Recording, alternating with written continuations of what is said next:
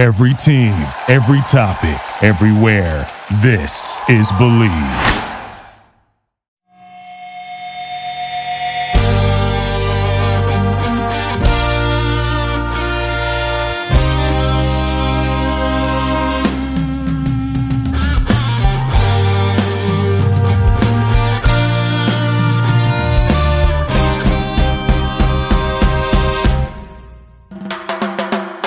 What up, TCK Podders? I'm your host, Sky Guasco. You are listening to the Candlestick Kids Fantasy Football Podcast. Please follow us on Instagram at fantasyfootball_TCK Pod and on Twitter at TCK _pod. You can find all of our rankings and multiple articles at tckpod.com. We've got a lot to cover, so let's get into it.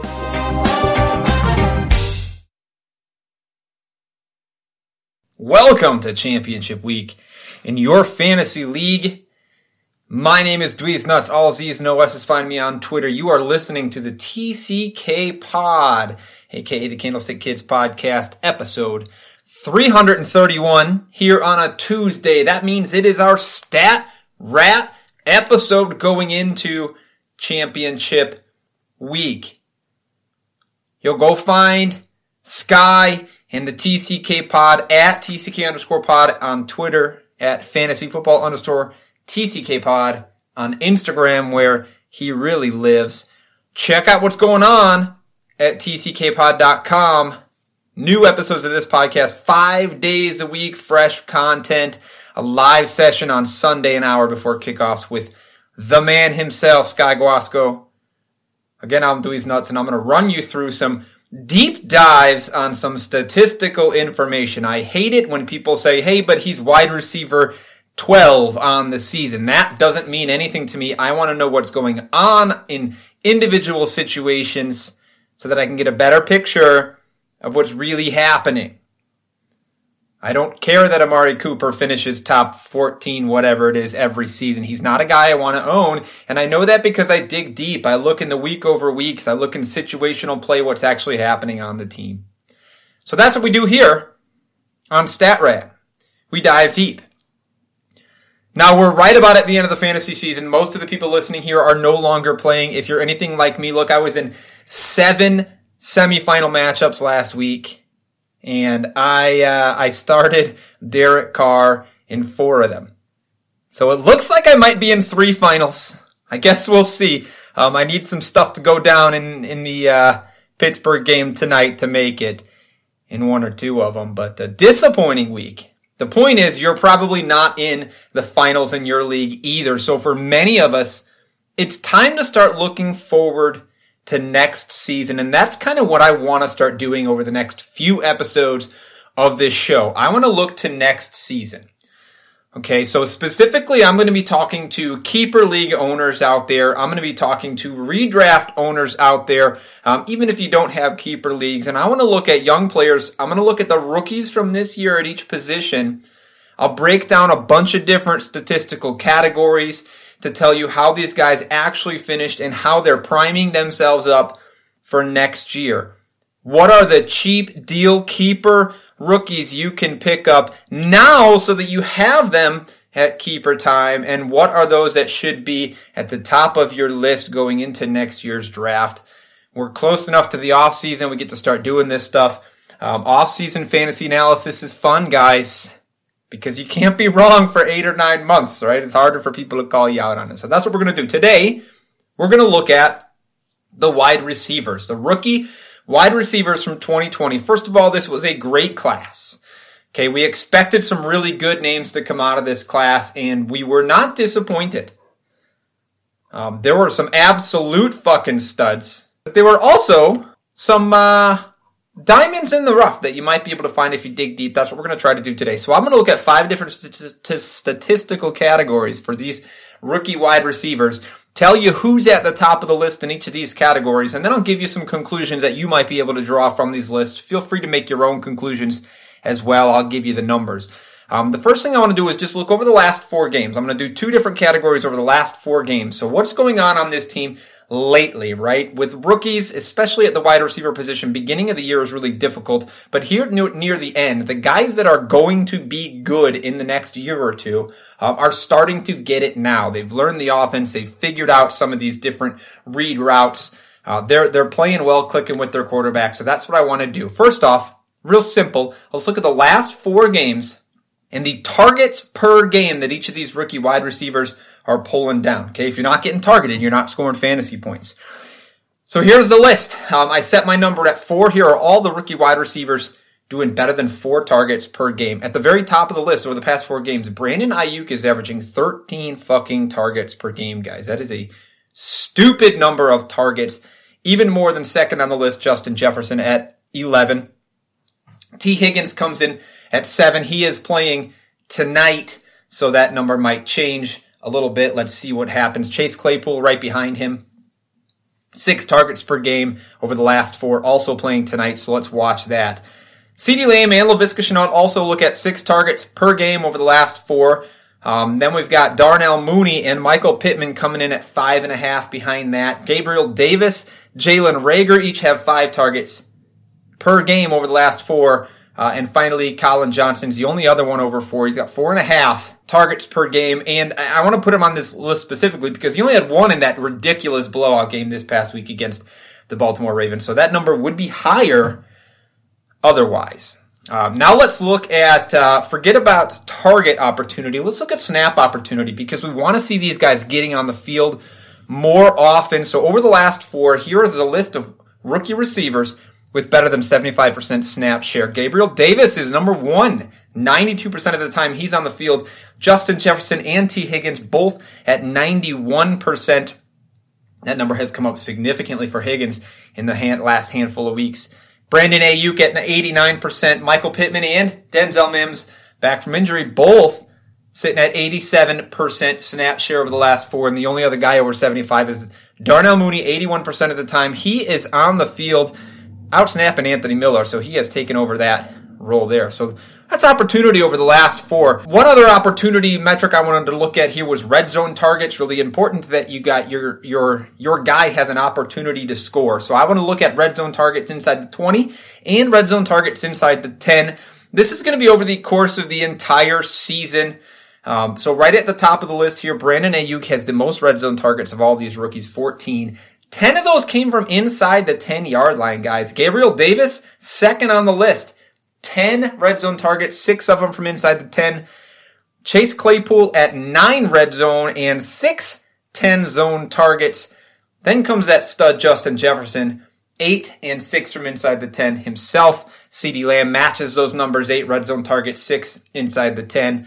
The next 4 guys, T. Higgins, Darnell Mooney, Michael Pittman, and Laviska Shenault all have 8 red zone targets. They vary at the 10 zone though. Higgins is sitting at 5, Mooney at 4, Pittman only 2 10-zone targets, and Laviska Shenault just has the 1, probably because that team is never in scoring position. But those are the opportunity metrics, either over the last 4 games or in the red zone all year, that we can look at for these rookie wide receivers. These are the guys that are giving us opportunities to catch balls, opportunities on the field to run routes, and opportunities to score touchdowns, which are all important. We can expect most of these numbers to increase or improve as they get better going into next season. They'll actually have an off season, maybe.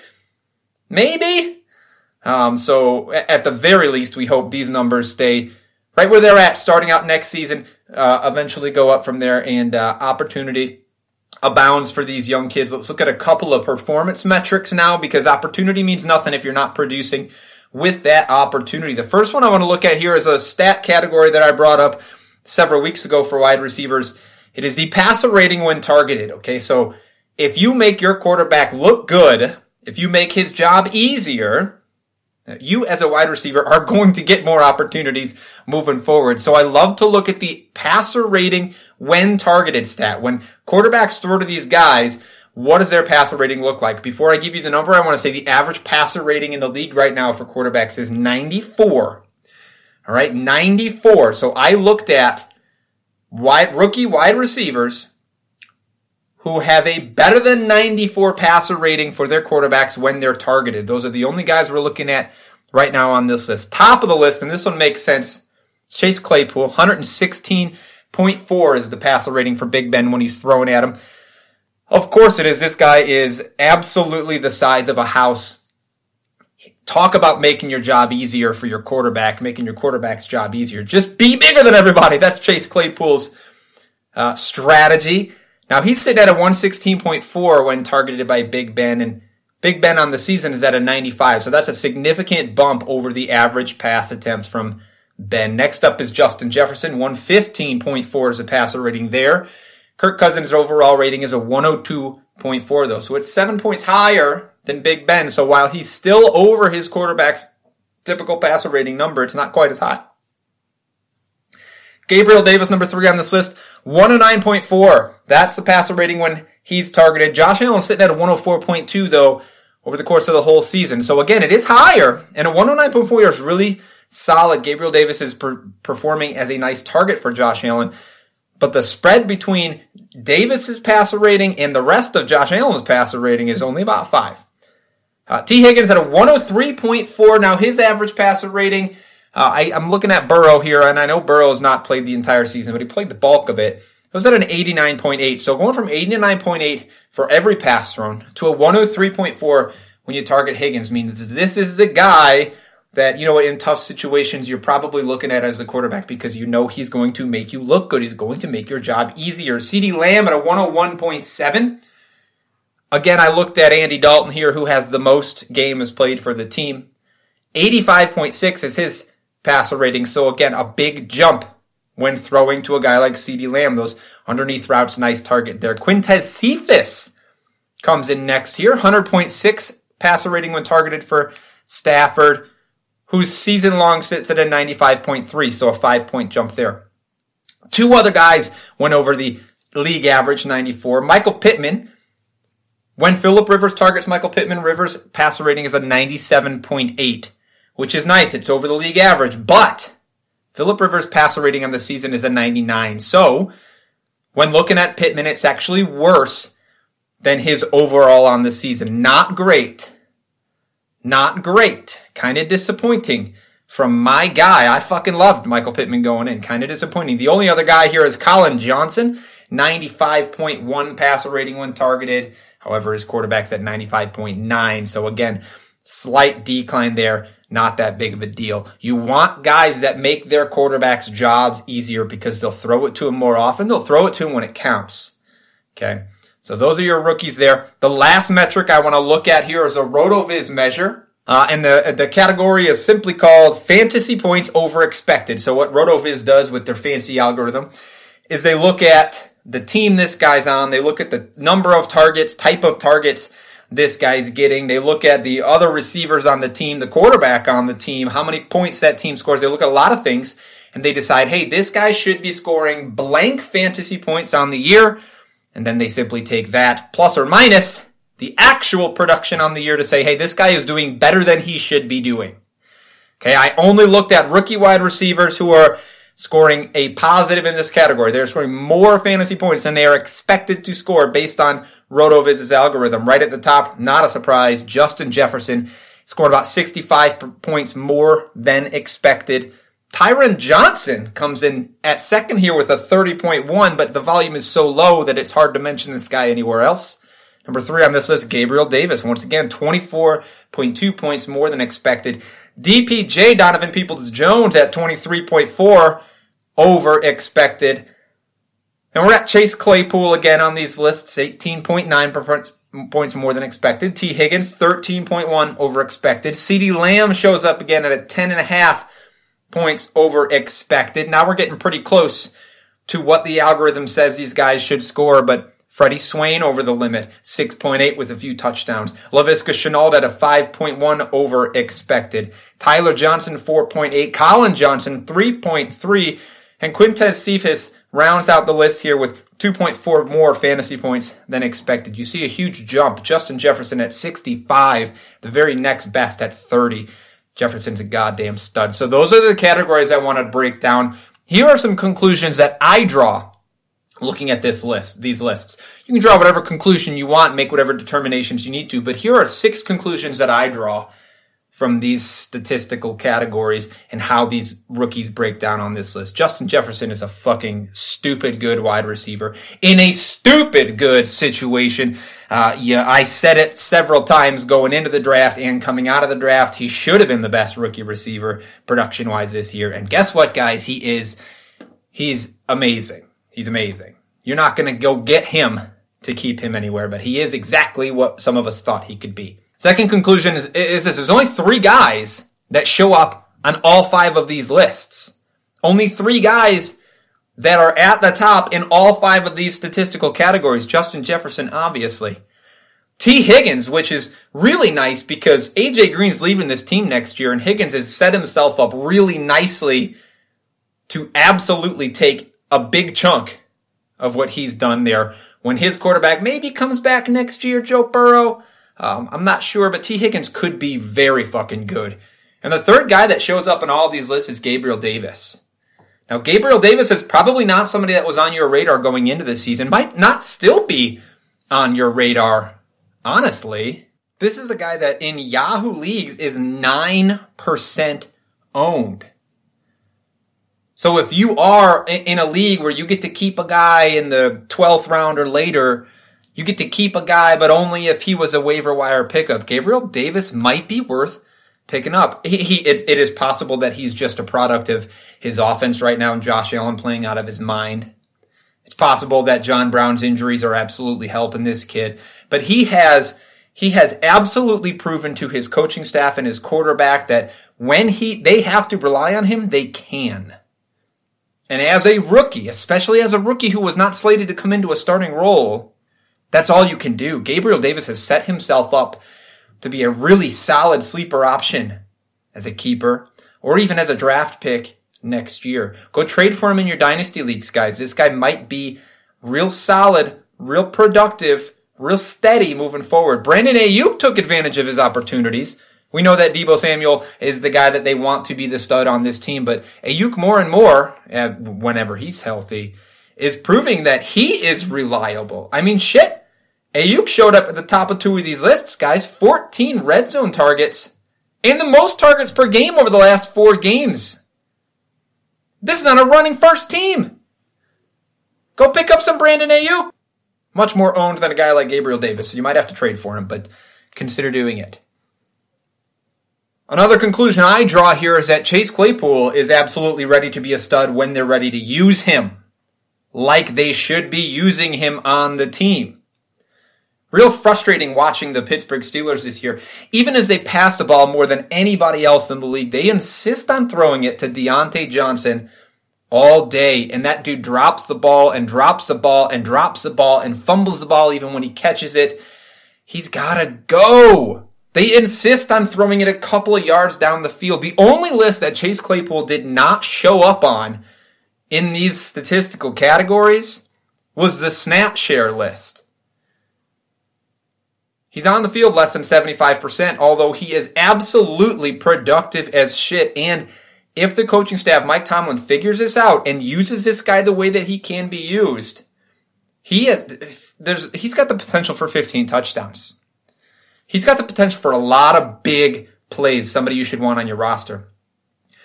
We have some disappointment so far. Obviously, Jerry Jeudy has been very disappointing if you drafted him early. Again, this offense hasn't been good. We've had quarterback issues, but Jerry Jeudy just has not been getting it done when he's getting the opportunity. You know that if you drafted him. Henry Ruggs has been injured in and out, but again, we knew that it was a bad situation going in with the Raiders. Ruggs didn't show up on a single list here. And Michael Pittman, even though he's getting some opportunity, and he is popping up here and there on some of these lists, he's been really disappointing. To me, he was my second favorite receiver coming into this season in that rookie class. And I have him everywhere that I can keep him in every dynasty league, but I'm considering trying to move him because he's been a little bit disappointing. Let's see what happens at quarterback on that team next year, but I'm not sure Michael Pittman is who I thought he was going to be. A couple potential sleepers that you might want for keepers moving forward. All hanging desperately on the quarterback play next season. Darnell Mooney is hard to... I'm a Bears fan, and I've watched a lot of Bears games. And Darnell Mooney looks as good as anybody running routes. He can get open against any coverage, any team, and he's electric with the ball. They just can't get it to him. So pending quarterback play there, Darnell Mooney might be fucking great. Laviska Shenault showing up on some of these lists, and you know what's happened there. Mike Glennon, Gardner, we've had quarterbacks benched, and it's just not working. So should they end up with that first overall pick? Should they go get Trevor Lawrence? Laviska Shenault, they want to use him. Could be real nice. CeeDee Lamb has proven to me that he can absolutely be the caliber player that Justin Jefferson was this year. Going to need to see Dak back on this team, or whatever they do at quarterback is going to have to be significantly improved, as is the offensive line if you want him. He just did not show up on enough of these lists, but it's a product, I believe, of that offense. So there it is, breaking down the rookie wide receivers, what I think about what they've done so far, some of the deep dive statistical information you need. Next week, we'll do running backs. We'll continue to do this series a little bit to give you a head start going into next season. For now, Dweeze, Nutz, all Z's, no S's. Find me at Twitter under the same handle. This is a TCK pod. This has been a Stat Rat episode. If you're in that championship, good luck. I'll talk to y'all next week. Thank you for listening to Believe. You can show support to your host by subscribing to the show and giving us a 5-star rating on your preferred platform. Check us out at Believe.com and search for BLEAV on YouTube.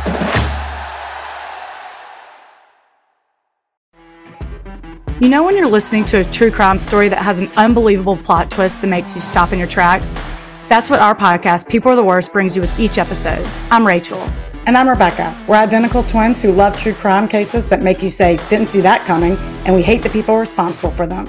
Listen to People Are the Worst now on Apple, Spotify, or wherever you get your podcasts.